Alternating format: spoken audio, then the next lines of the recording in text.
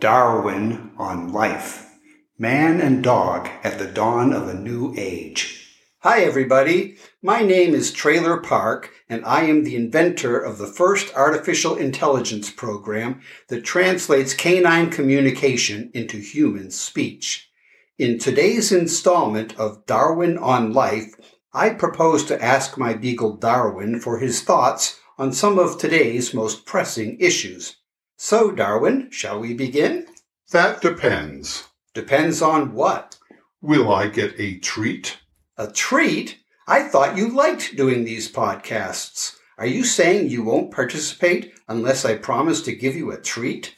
I thought you liked your job as a mad scientist, but you still expect to get paid for it, don't you? I resent your characterization of my important work on interspecies communication as mad scientist. But I suppose you're right. The pay does come in pretty handy. Okay, sure. If you help me with the podcast, I will give you a treat. And 5 minutes of cuddling? You know how much I like a good cuddle. Fine. 1 treat and 5 minutes of cuddling. And steak tartare for supper? J'aime la cuisine française. Now you're just showing off your impressive foreign language skills. But that's going too far. A treat and a cuddle, but no steak tartare. Got it? You can't fault me for trying.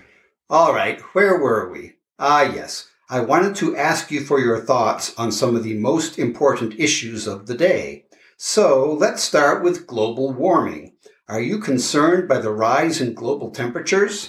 Well, of course I sympathize with the species that are losing their habitats due to global warming, but we dogs are very adaptable. If it gets a little too hot, we just shed more. I guess that explains why I now have to vacuum the house every other day. Well, if you let me roam freely, you wouldn't have that problem. I would be happy to do my shedding outdoors while doing what dogs were meant to do. What do you mean, doing what dogs were meant to do? What were you meant to do? Chase squirrels, of course. Chasing squirrels is your purpose in life? I prefer to think of it as my raison d'être. But yes, if you look at life on the planet holistically, you will realize that every creature has its niche.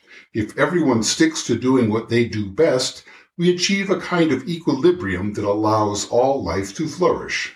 I don't understand. How does chasing squirrels contribute to the balance of nature? Squirrels are naturally lazy creatures. If we dogs don't chase them, they will grow fat and their muscles will atrophy. They won't have the gumption to store up acorns that they need to survive the winter. Of course, if global warming continues, there won't be any more winter. So I guess that's a reason why I should support efforts to reverse global warming. Otherwise, I will be out of a job. Darwin, sometimes your reasoning makes my head spin. All right then, do you have any suggestions for how we can reverse global warming? Look, I am not a scientist. I only know what I see on TV. But I think the answers are pretty obvious. Reduce carbon emissions, convert to renewable energy, repeal leash laws. Wait a minute. How would repealing leash laws help reverse global warming? It wouldn't. I just wanted to make sure you were paying attention. Very funny. Okay, any other suggestions? Well, I don't mean to be a gloomy Gus, but I don't have a lot of faith in you humans taking the necessary steps to reverse global warming in time to prevent a disaster. So, I'm afraid to say you may just have to learn to adapt to higher temperatures. Adapt? How would we do that? Well, the first obvious step would be to learn how to shed your fur. Shed our fur? What are you talking about? Humans don't have fur. Well, you used to. I will never understand why you humans chose to lose your fur. It served you so well for so many millions of years. Then you just chucked it away.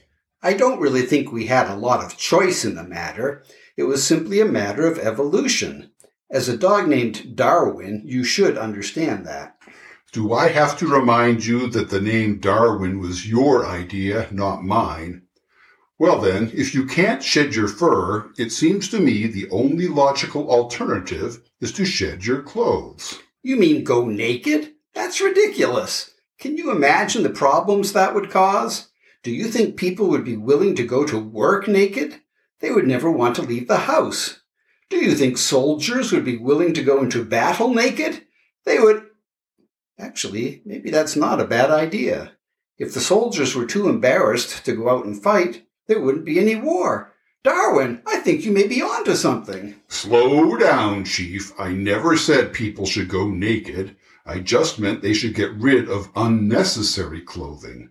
Like in Bermuda, where even businessmen wear shorts instead of long pants in the summer.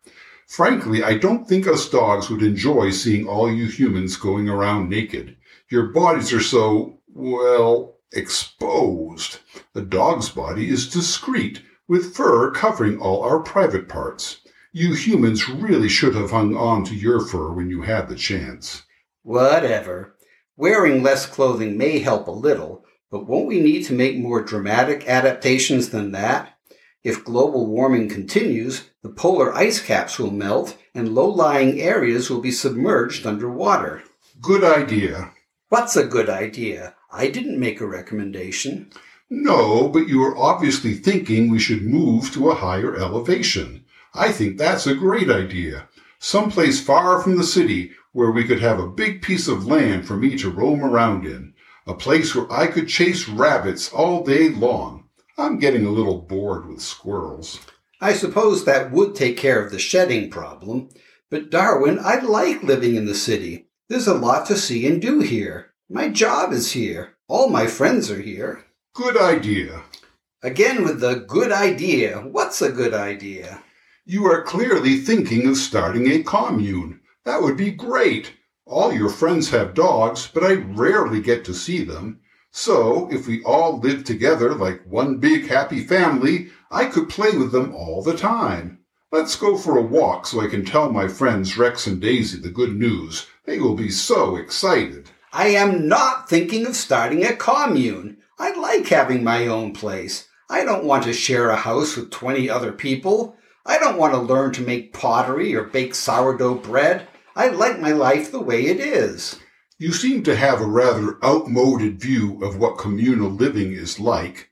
Okay, if you don't want to move to a higher elevation, then you need to start making more changes. You need to get rid of that gas-guzzling car you drive and go with an all-electric vehicle.